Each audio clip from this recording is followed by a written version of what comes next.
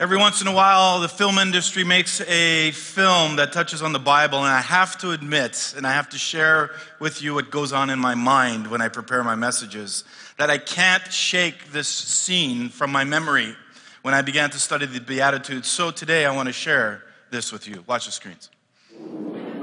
How blessed are those whose hearts are pure. They shall see God. Speak up! Quiet, Mum. Well, I can't hear a thing. Let's go to stoning. You can go to stoning any time. Oh, come on, Brian. Will you be quiet?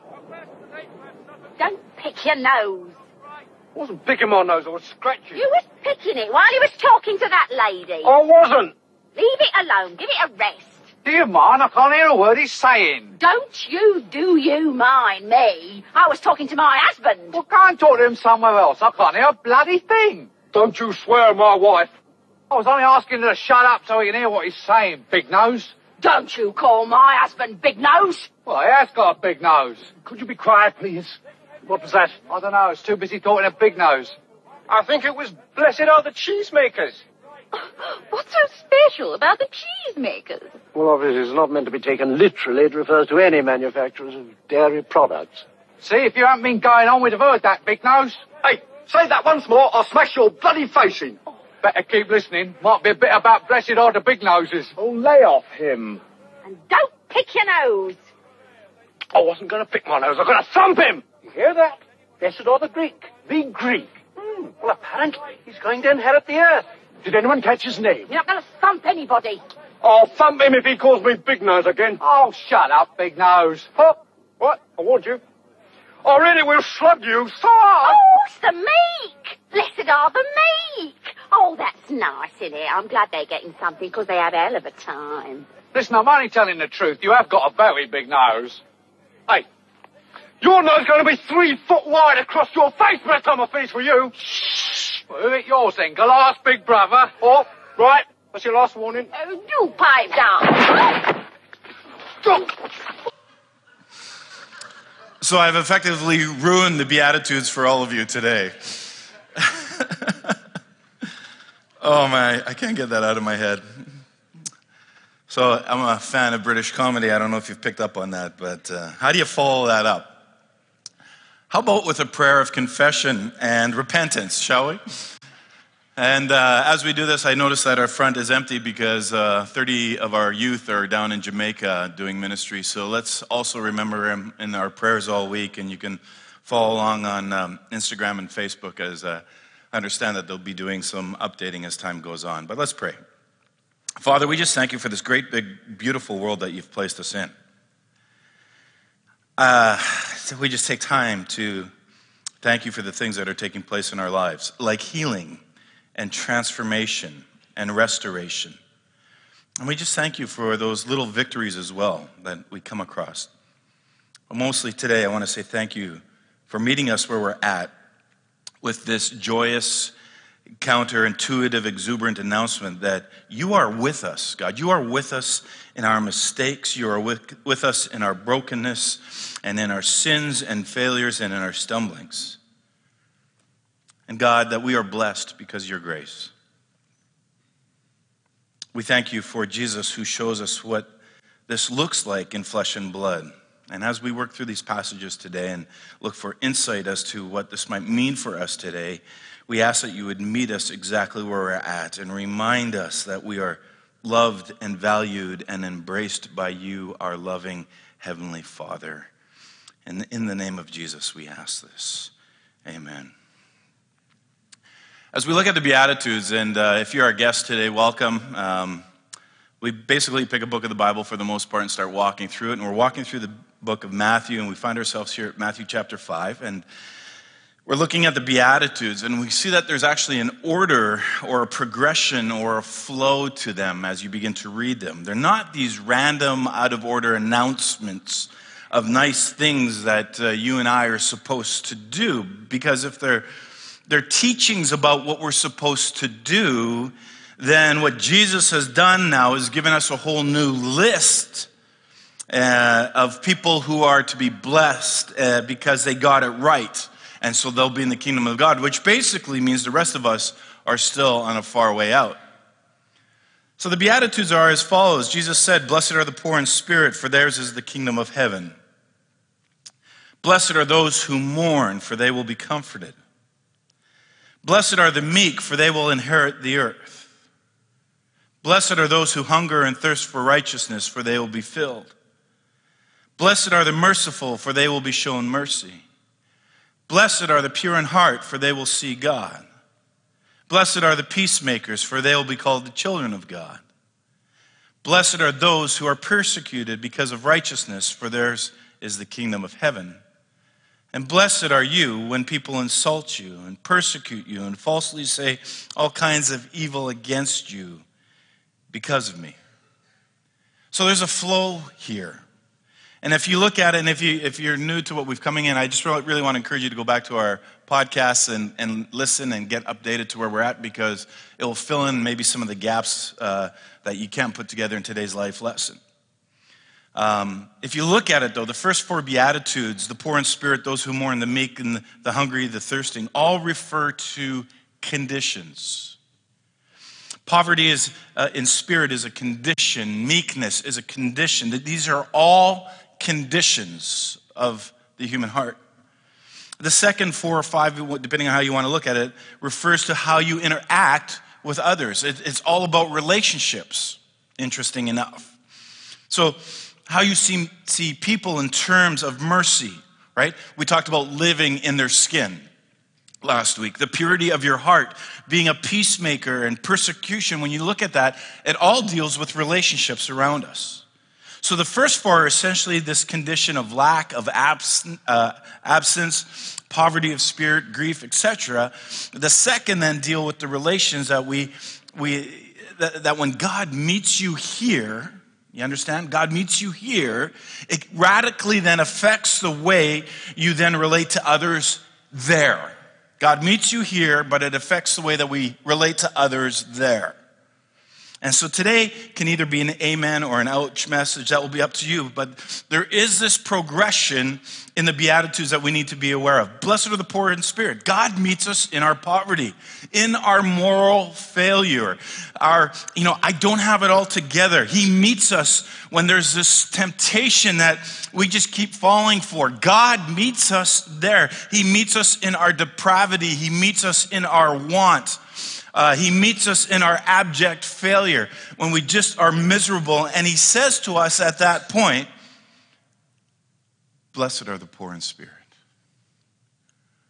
This is where God meets.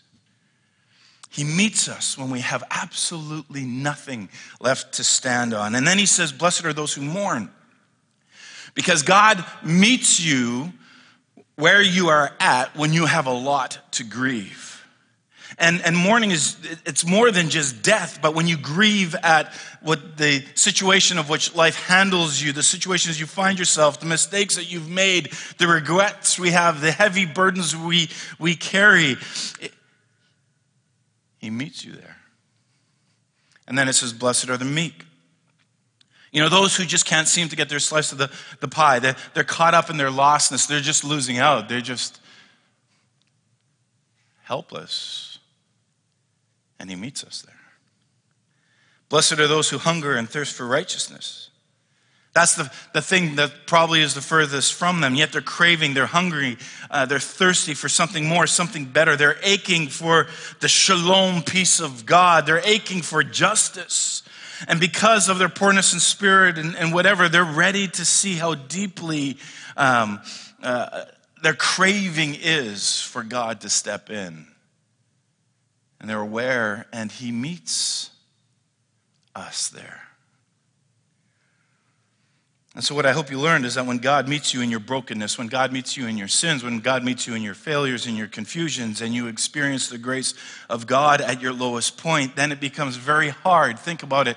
When you've experienced that, then it should become very hard for us to become judgmental of others who are at their lowest point. So this counterintuitive, joyous, exuberant announcement, blessed, is that in those places where we find ourselves, God meets us there. He redeems us, he forgives us, he saves us, and he announces, you are my child. So when God meets us or has met us in our righteous, right? God's here, things are good. Well, he also meets us in our wrongness. God meets us when we are in our light, but he also meets us when we are in our darkness, in our success, but he also meets us in our failure, in our compassion, and in our short-fusedness with people, in our eloquence, or in our inside voice, foot in the mouth, however you want to call it. God meets us there. And when God has met us in our good deeds and in our deeds that we don't want anybody else to know about, in our confusion, in our ambiguity, our anxiety, in our guilt, in our shame, when God meets us there, everything changes. That is the gospel. We live in this world that says God doesn't meet me in this dark place, and yet we look at the scriptures and he says, I am with you there.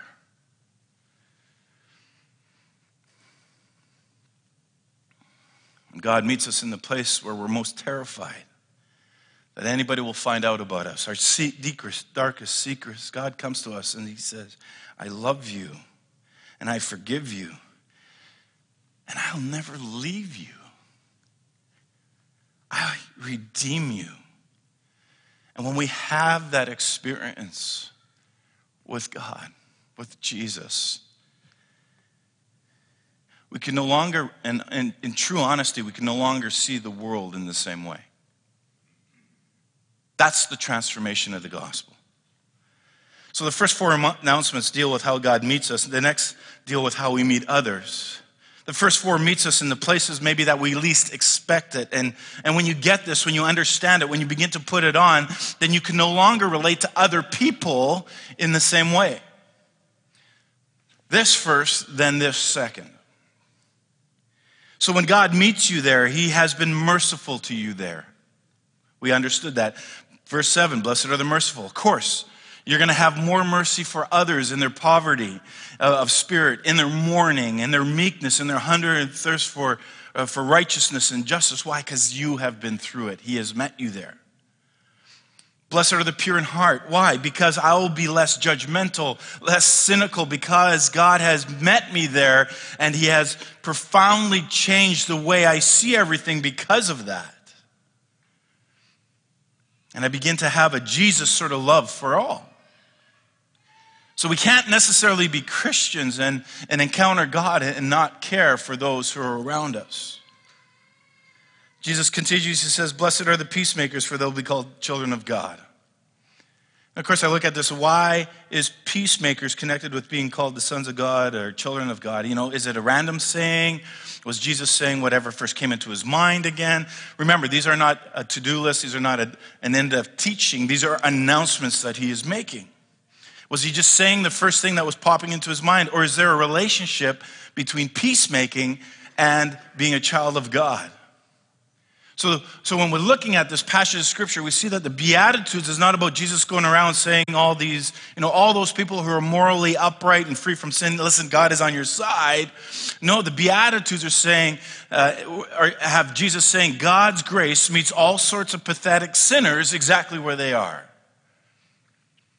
And when this happens, you can no longer live in the same divisive world where, we're the righteous ones and those guys over there are the really screwed up ones. Because what God has done is to meet you in your screwed upness so that there's nothing left to push away. See, in our society, we're so quick to draw lines, right?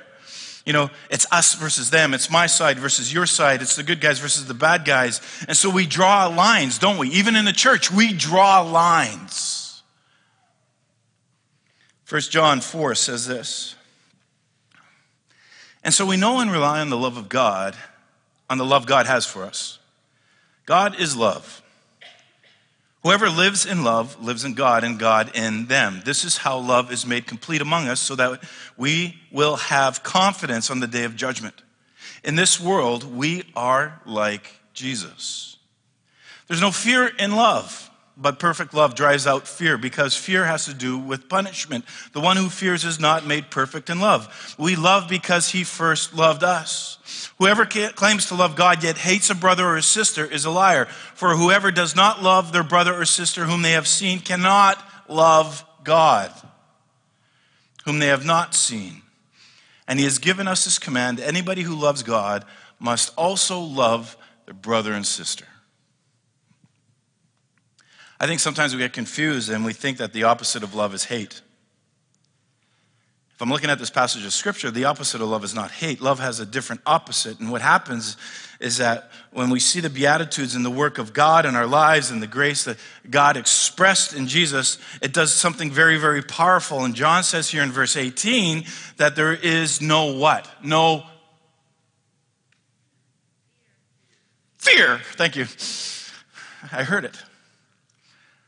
So the opposite of love is not hate. The opposite of love is fear. If you think about it, love is trust, and fear is what? It's the total lack of trust.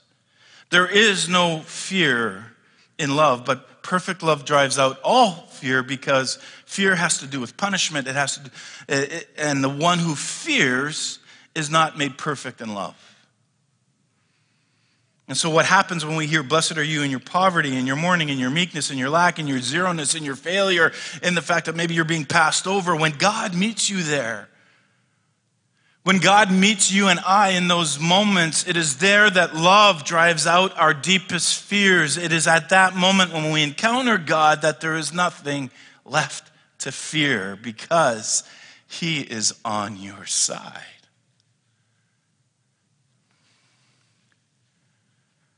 Blessed are the peacemakers. What does that mean?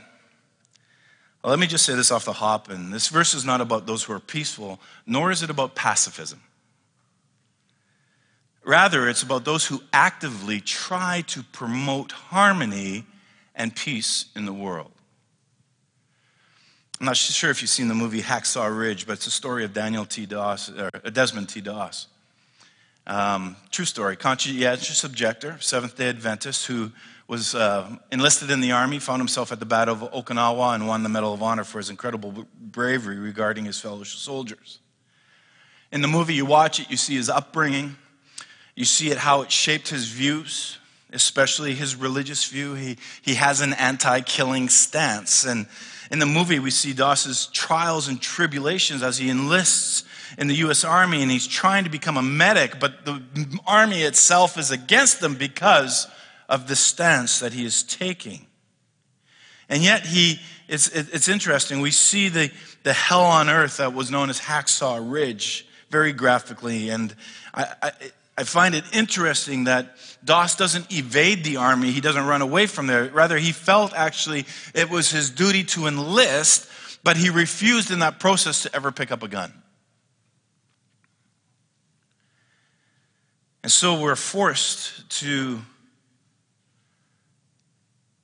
understand that making peace, listen to me carefully, is not a passive activity. And sometimes it requires confrontation when we would personally feel more peaceful if we just ignored the problem, right? Just ignore the problem, it'll go away, that's peace. No. If we walk the other way, did something else. But sometimes making peace requires taking a tough stand and not giving up. Making peace is a pursuit. It's an action. It's not apathy. Blessed are the peacemakers. Not people who withdraw. People who move ahead. And so God is a God of peace. His whole plan of redemption is to provide peace with God for those who are formerly alienated from God. We see that in Scripture. Ultimately, to bring peace to the whole world. This is who he is. The Prince of Peace. This is the goal, the work of the Messiah. To bring peace. But in the human race, there is strife, there is conflict, there's little hope for peace and unity. Just watch the news. But the peace that God brings is not a cessation of holidays, hostilities, tolerance, or the readiness to give way. The true peace that the world needs calls for a complete change of nature. And only God can actually give us this kind of peace. It's a peace that the world doesn't understand. It begins with reconciliation with God. Me and him, we got to have that peace. And then what does it do? It flows out from that point, and we have reconciliation with other people. And there are those who are peacemakers, and then there are first and foremost people who understand what true peace is. And their effort is to strive and establish a peace that embraces God's provision of peace. Why? So that people will be in harmony with one another because they're at peace with God. In other words, the true peacemakers are those who promote the kingdom of God. Their lives are given to working for promoting the kingdom of God, for reconciling adversaries, for quenching hatred, for uniting those who are divided, for promoting true standing and spiritual love. And they do this because they know what true peace is. And so the quality that is described here is one that is spiritual, not simply a political seeking of peace. It's a spiritual aspect. And so a citizen of the kingdom, a child of God, is a peace peddler, so to speak, representing Jesus, who is the Prince of Peace, representing the God of peace. And the promise is that they shall be called the sons of God. Why? Because they act just like their daddy, the one who is the inventor of peace. In the Old Testament, that term, sons of God, is a description of angels. And rarely is such language actually used in the scriptures for salvation. But in the New Testament, this concept of sonship, adoption, is a powerful expression for salvation. It means that believers have been born into the family of God by the Holy Spirit, and that those designated they have this personal relationship with the Father through Christ the Son. The scripture says we are joint heirs with him, that they have a place in their heavenly home by birthright. That's where we're at. It's not truly happening in the full sense yet, but it's certainly a promise that we as believers can say that we are called the children of God, and there's this hope for us. And so when we talk about peacemakers, there are three aspects of ministry of peacemaking mentioned in all of Scripture. First of all, the peace that we promote on earth is the first piece is the peace with God. Romans 5:1 says, since we have been justified through faith, we have peace with God through our Lord Jesus Christ. We have peace with God through Jesus. 2 Corinthians 5:8-20, God has committed to us the message of reconciliation. We are therefore what? God's ambassadors. As though God were making his appeal through us, be reconciled to God. We are this ambassador. We bring a message to the world that we live in. Our message to the world that we live in is that God is not your enemy. He loves everyone. He wants to have a relationship with everyone. And part of making peace is promoting harmony between men and God, telling our story to those who don't believe, telling our story to those who don't know, telling our story, this message of peace and reconciliation, to those who need to hear that God loves them, regardless of where they find themselves. The second part of peacemaking is to get along with people while we're here on this planet, to which I have in my notes, oh wow.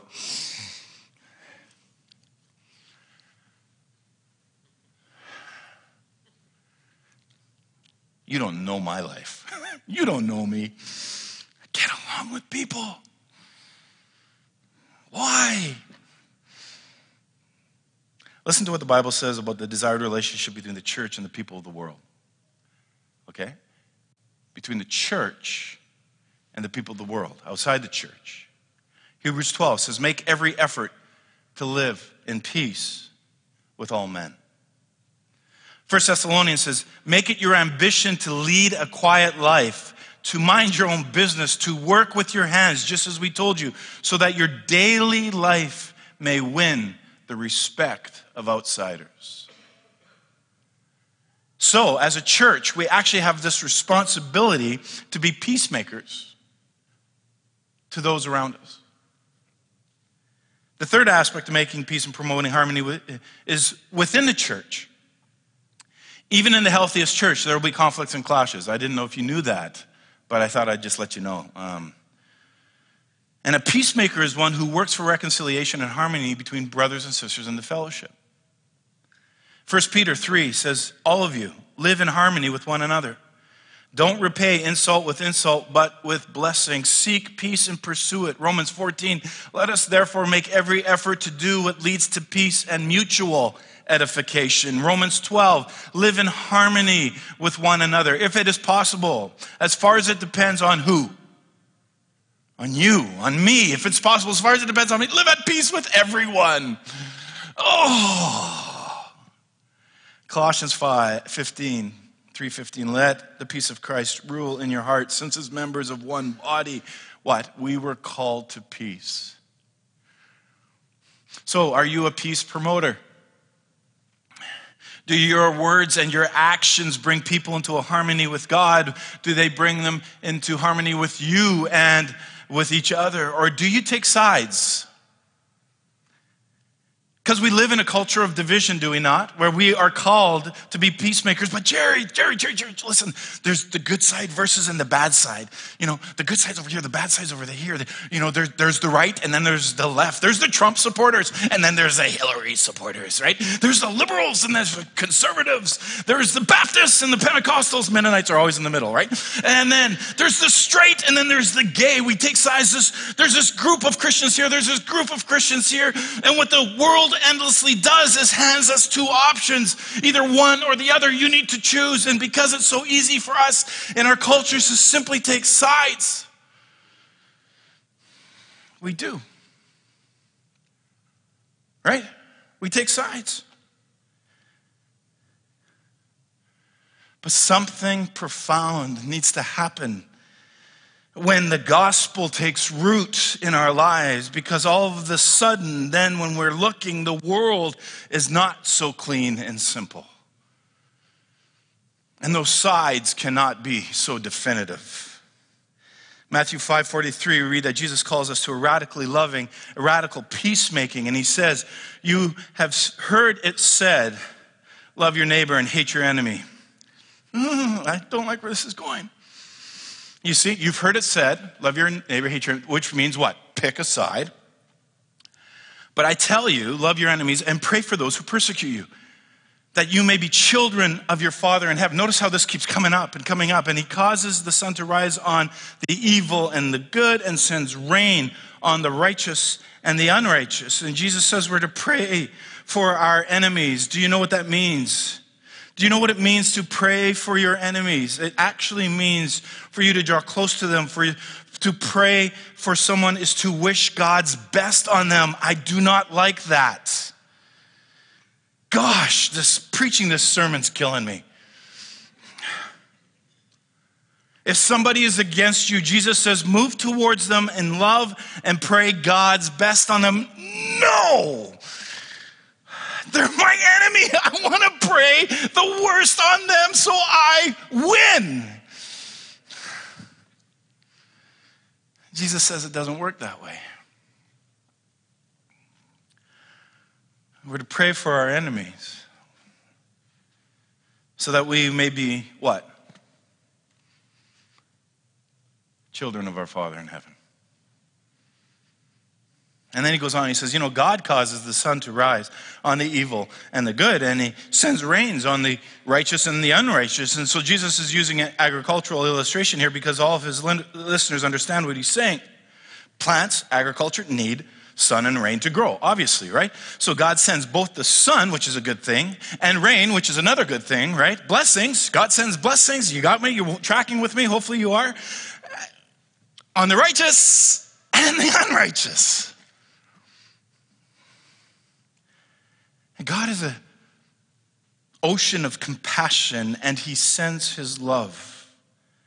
And God sends good things like sun and rain to everybody, regardless where they find themselves on the good or bad or righteous or evil spectrum. Why? Because God is like that. So instead of us forcing people to make a decision, especially on Facebook, I will defriend you. Click here if you support. Instead of forcing to make people to make a decision, are you on my team or are you not? And what do? We cause more division.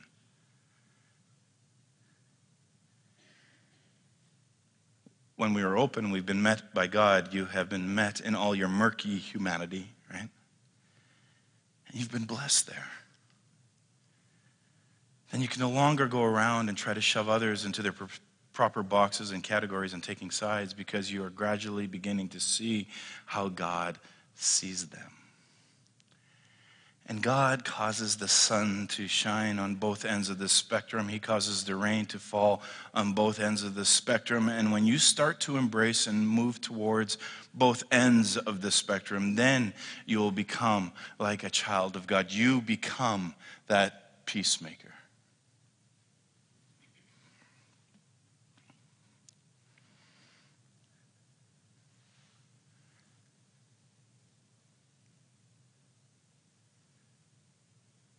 In Joshua chapter 5, it's an interesting story.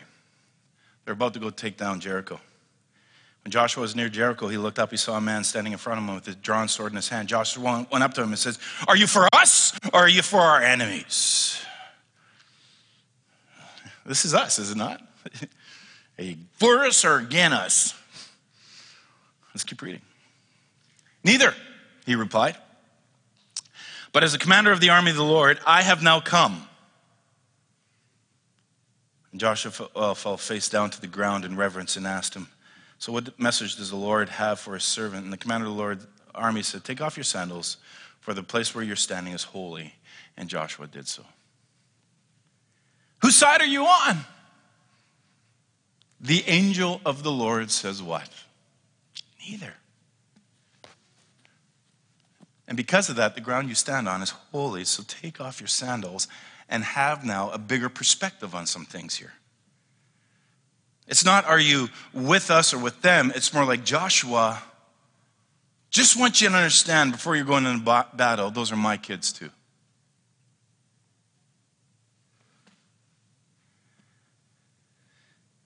So as a child of God, am I loving of the people who are having fingers pointed at them? And am I also loving the people who are doing the pointing? Am I starting to love those who are being slandered and persecuted? And am I also starting to love those who are doing the slandering and persecuting? Am I starting to have a love that causes rain to fall on the righteous and unrighteous, and the rain to fall on the good and evil?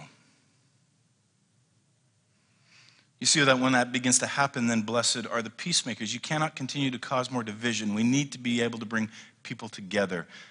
That's what happens. And when we want to start to bring people together, when our world in its divisive state of, hey, are you on this side or that side? When you step in and you step up and you're peacemaking, what happens when you begin to try to peacemake, it actually may, listen very carefully, cause conflict. Because some folks aren't ready for it. Because that peacemaking means that their worldview is going to crumble. And when you look for more options, it's going to cause conflict. And that's why Jesus wraps it up with, blessed are the persecuted. Because that's where it often leads. Jesus comes in as the Prince of Peace, but yet he does a lot of things of setting, a lot of the things in his settings, as we will read, that causes division, especially with the religious community. And eventually what has happened to Jesus is that he is persecuted and killed. And so as Jesus taught his followers, he tried to change their way of thinking to get them to think from God's perspective instead of a limited human perspective. And so then he announces, blessed are those who are persecuted for the sake of justice, for theirs is the kingdom of heaven. Again, we have a paradox taking place here, because the citizens of the kingdom are called to pursue peace with the citizens of the world. But Jesus says that their peaceful overtones will generally be answered with hatred and violence. We don't get that. In this world, when people try to promote peace or champion righteousness or live a life of gentleness or meekness, they find opposition. You know, one would think that such a life would attract people to the kingdom of God, but in fact, it does not naturally do that. It tells us clearly that the human race is alienated from God. The human race is in rebellion to God. I seem to remember somebody telling me that doing the right thing has its own reward. You ever hear that? Doing the right thing has its own reward. But sometimes doing the right thing brings you trouble. And I think that's the message behind this beatitude. Have you ever been mistreated because you've done the right thing? At home, at work, with your neighbors? You did the right thing, but you were mistreated. Well, then congratulations. You just experienced another one of the quality of the characteristics of life in the kingdom. You know, however you promote harmony in your relationship with those outside of the kingdom, it doesn't matter. You are destined to experience their hatred, their abuse, and perhaps their violence.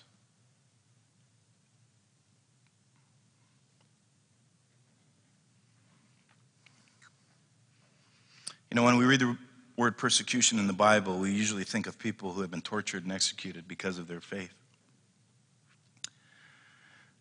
When I was growing up, I read the stories of Richard Wurmbrand, who was a pastor behind the Iron Curtain at the time. He was in prison. He was tortured for his faith. I was fascinated with stuff like that. Jim Elliot, the missionary to South America, who was killed by the local Auca Indians. I remember in seminary, I picked up Fox's book, Martyrs. I couldn't put it down, which tells of people down throughout history have been killed because they would not renounce their faith in Jesus, and it recorded it in graphic detail.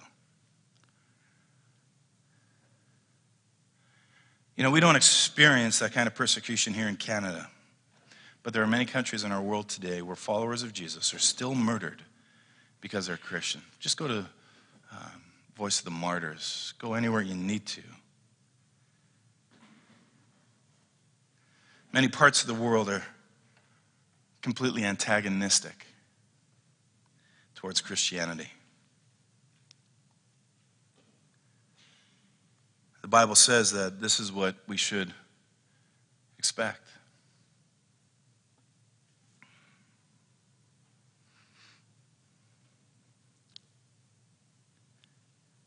Why don't we experience it in Canada? I personally don't really understand. I think we would do well to expect it, though, in our lifetime, if I can be really honest with you. Now, I can't tell from here, but was there a video just playing right? Can we get that video up, please? It's the top 10 nations in our world that persecute Christians.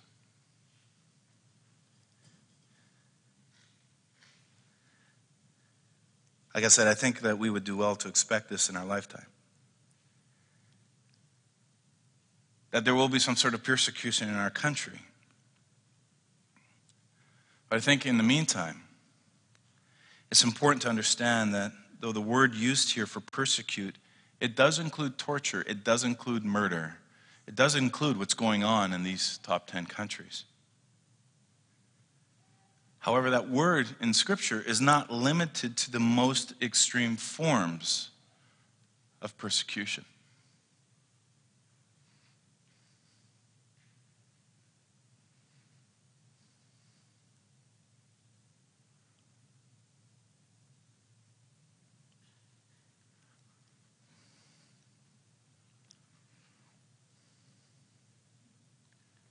Dioko means to pursue, to chase after something or someone. In this context, it's pursuing someone to hunt them, to mistreat them, to hassle them. And again, while persecution can be torture, it can be teasing someone, discriminating against someone, refusing to tolerate them. In the Greek, it was used in the legal profession as a technical term, which meant to accuse someone. And so, we translate this, and again, it's to treat someone in a cruel, unfair way. And some of you know exactly what I'm talking about. You've been there, and even in our country. The Beatitude says that if you are mistreated because you did the right thing, then you're to be congratulated. Your mistreatment is evidence of your citizenship in the kingdom of God. 2 Timothy says everybody who wants to live a godly life in Christ Jesus will be persecuted. Isn't that interesting? Again, 1 Peter, if you should suffer for what is right, you are blessed. It is better if God's will to suffer for doing good than for doing evil. Acts 17 tells a story about Paul's trip to the Greek city of Thessalonica. He's only there for 3 weeks, but during that time, several people trusted Jesus. They formed a church and went from there. At the end of his 3 weeks, the citizens of Thessalonica, they opposed to Christianity. They start this riot. They arrest some of the new believers, and they accuse them of treason and Caesar. Accuse them of treason towards Caesar, and they're released after posting bond. And so what happens is a few months later, Paul writes a letter to this newly formed church.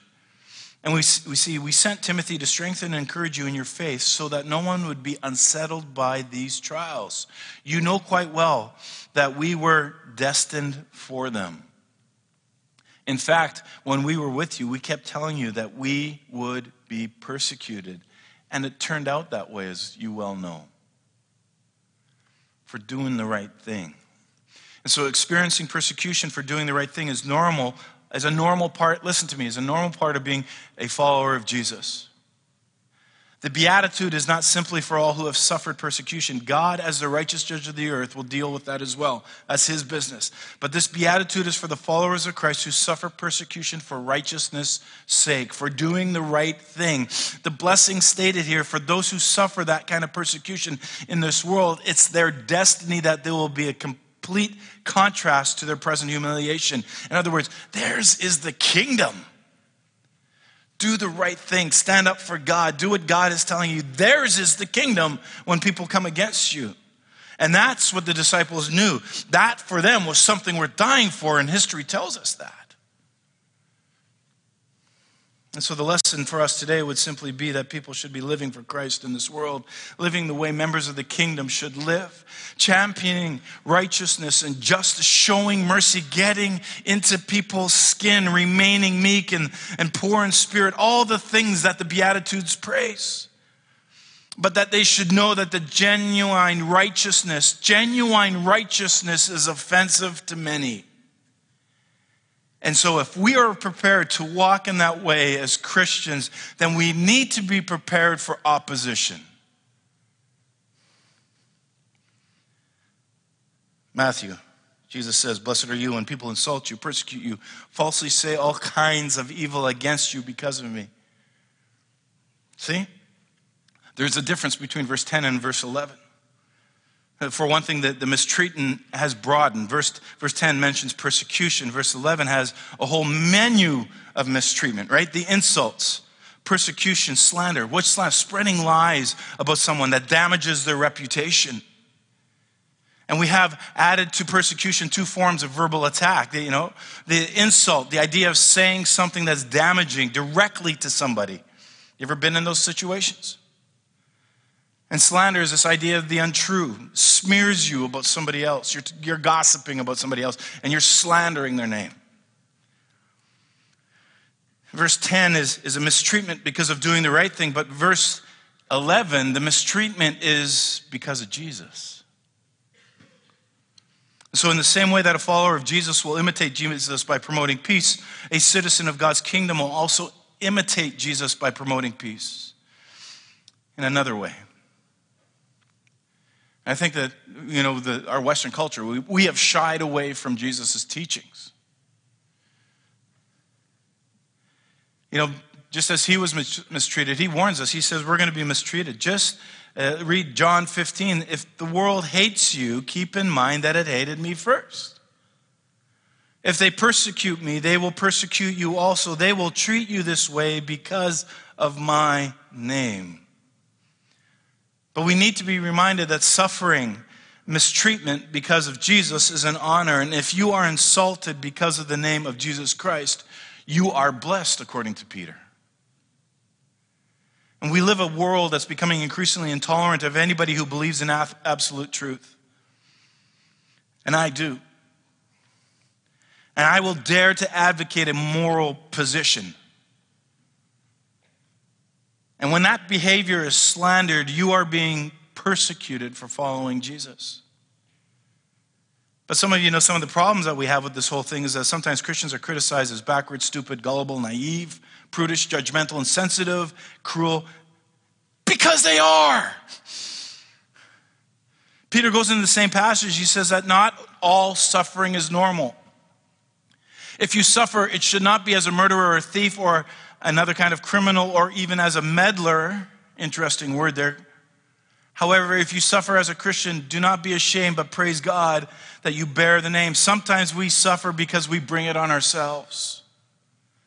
It makes me cringe when I hear Christian leaders in government or a publicly known church leader open their mouths and say backward, stupid, gullible, naive, prudish, judgmental, insensitive, and cruel things about other people.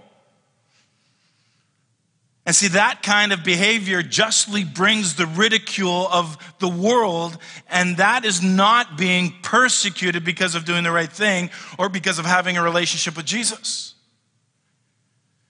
Peter says, again, always be prepared to give an answer to everyone who asks you to give the reasons for what? The hope you have. How do you do it? With gentleness and with respect, keeping a clear conscience so that those who speak maliciously against your good behavior in Christ may be ashamed of their slander. And so in spite of our efforts to pursue the path of peace, our faith will inevitably bring reaction. Our faith will bring persecution. Think about it, people. Our faith will bring conflict. The disciples were foretold by Jesus that this would be the result. In his ministry, he says, do not think that I come to bring peace on the earth. I did not come to bring peace, but a sword. Well, hang on. This is Matthew chapter 10. We're going to have to get into this. What is he? I came to set a man against his father, a daughter against his mother, a daughter-in-law against mother. We're going to have to, Jesus, what are you talking about? You're just saying, blessed are the peacemakers, and now you're saying, you've come to bring division. The proclamation of the gospel, combined with a life that is lived in accordance with the word of God. In other words, we need to know the scripture. When we can share our faith, when we know the scripture, it confronts people with a choice. And they'll either joyfully accept it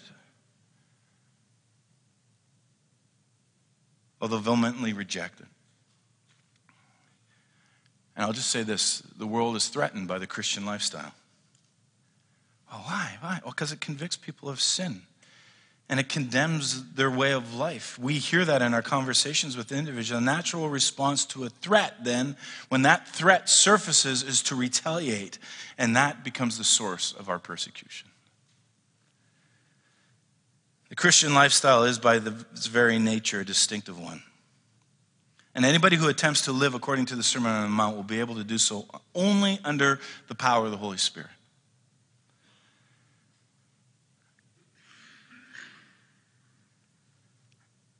Providing that the insults, the persecution, the slander are really because of Christ and not because we deserve it, this kind of mistreatment then actually deserves celebration. Jesus goes on, he says, rejoice and be glad. This is where we end up. Rejoice and be glad, because great is your reward in heaven. In the same way they persecuted the prophets who were before you. Jesus ends it with rejoice and be glad. Yeah, that's what I was thinking. Rejoice and be glad. Rejoice when it gets tough, people. Rejoice. This is what Jesus is saying. Rejoice and be glad. People are out to get you. Rejoice. Rejoice. Oh my goodness. You have no clue how hard it is for me to preach this message. That word for rejoice, kairo, be glad, joyful. So what Jesus is saying is, when it gets really hard, when it gets really difficult, when he basically is saying, look, your life is a gift, and the word be glad in the Greek is agalanio, and it means exceedingly or jump for joy or leap. So when life gets really hard, when life gets really hard,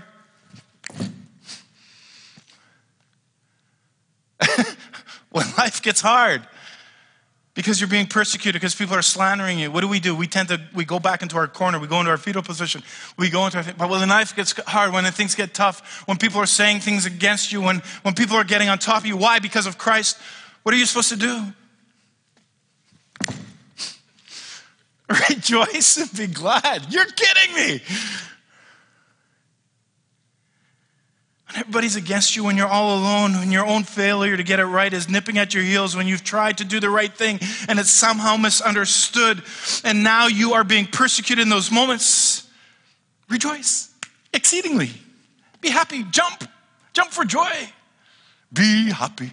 Doot, doot, doot, doot, doot. That's what he's saying. Why? Because you're not alone.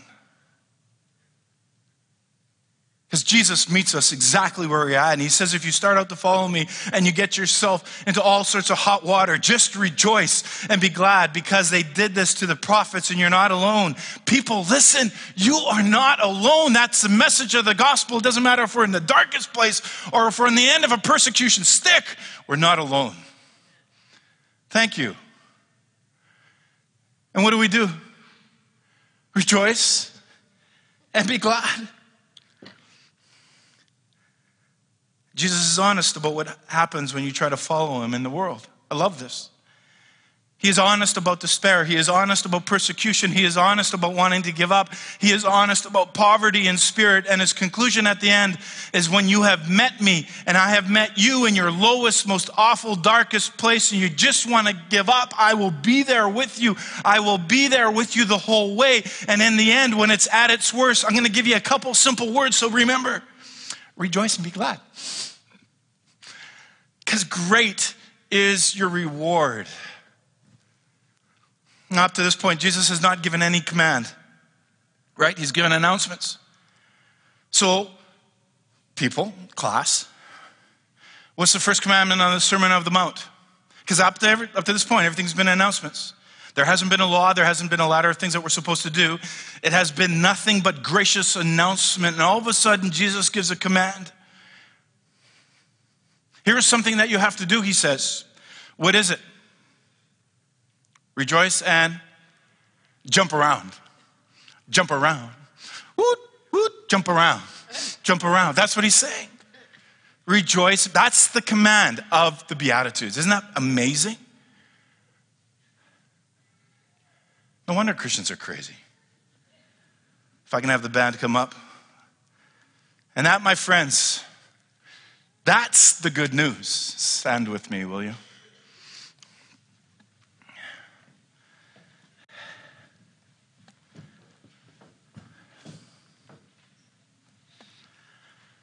Oh. Turn around and tell somebody to rejoice and be glad. Make them smile. Hug them, kiss them, touch them awkwardly. I don't care what you do.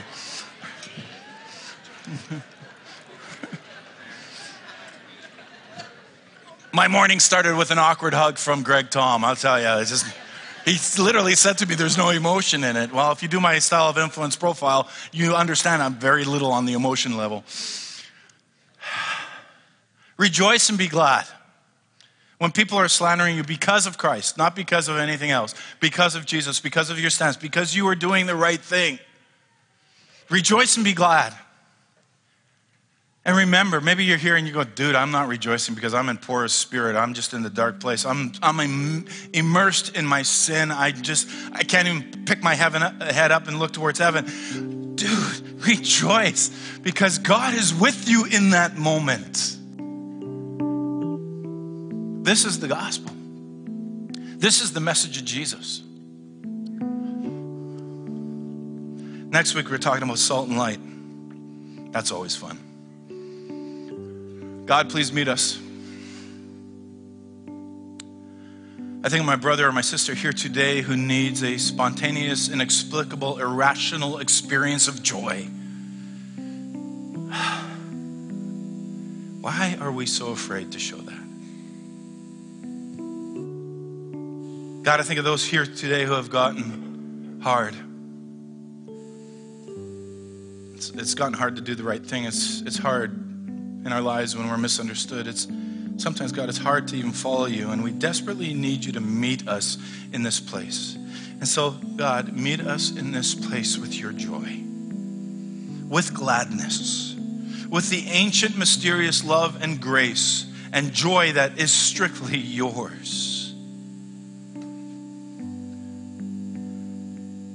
I pray for those of us who are in profoundly difficult relational situations where there is conflict and division and there are sides and there's name calling and it's ugly. And somehow in the midst of that, we find ourselves in the middle of that situation maybe, or one side or the other, and we feel compelled to spread the grace of the gospel. Give us wisdom and discernment, that all of us here today would be your peacemakers and not take part of those old debates and not take sides, but rather find a way to transcend those things with your kind of love. And God, please meet us in our questions and in our doubt that we may have, or if there is, maybe some today are just questioning if there's any point in following you. God, meet them where they're at. Reveal yourself to them. May they just experience a lift in their step, that you are with them as they leave this place this morning. God, my prayer for this church is that we'd be the kind of people who love trusting you and who follow you as your disciples. In the name of the resurrected Jesus, everybody, I really want to say leaped really high, but I think the word is said, amen. In ancient time, the one who blessed extended his hands for the blessing. One receiving the blessing did likewise. Oh, so don't worry, be happy. Walk out with a leap. And let the peace of Christ rule in your hearts, since as members of one body you were called to peace. Be thankful. Let the word of Christ dwell in you richly as you teach and admonish one another with all wisdom. As you sing psalms, hymns, and spiritual songs with gratitude in your heart to God. And whatever you do, Soul Sanctuary, whether in word or in deed, do it in the name of the Lord Jesus, giving thanks to God the Father through him. So now, go and be a peacemaker. Be blessed, and we'll see you next week. Bring your salt and pepper.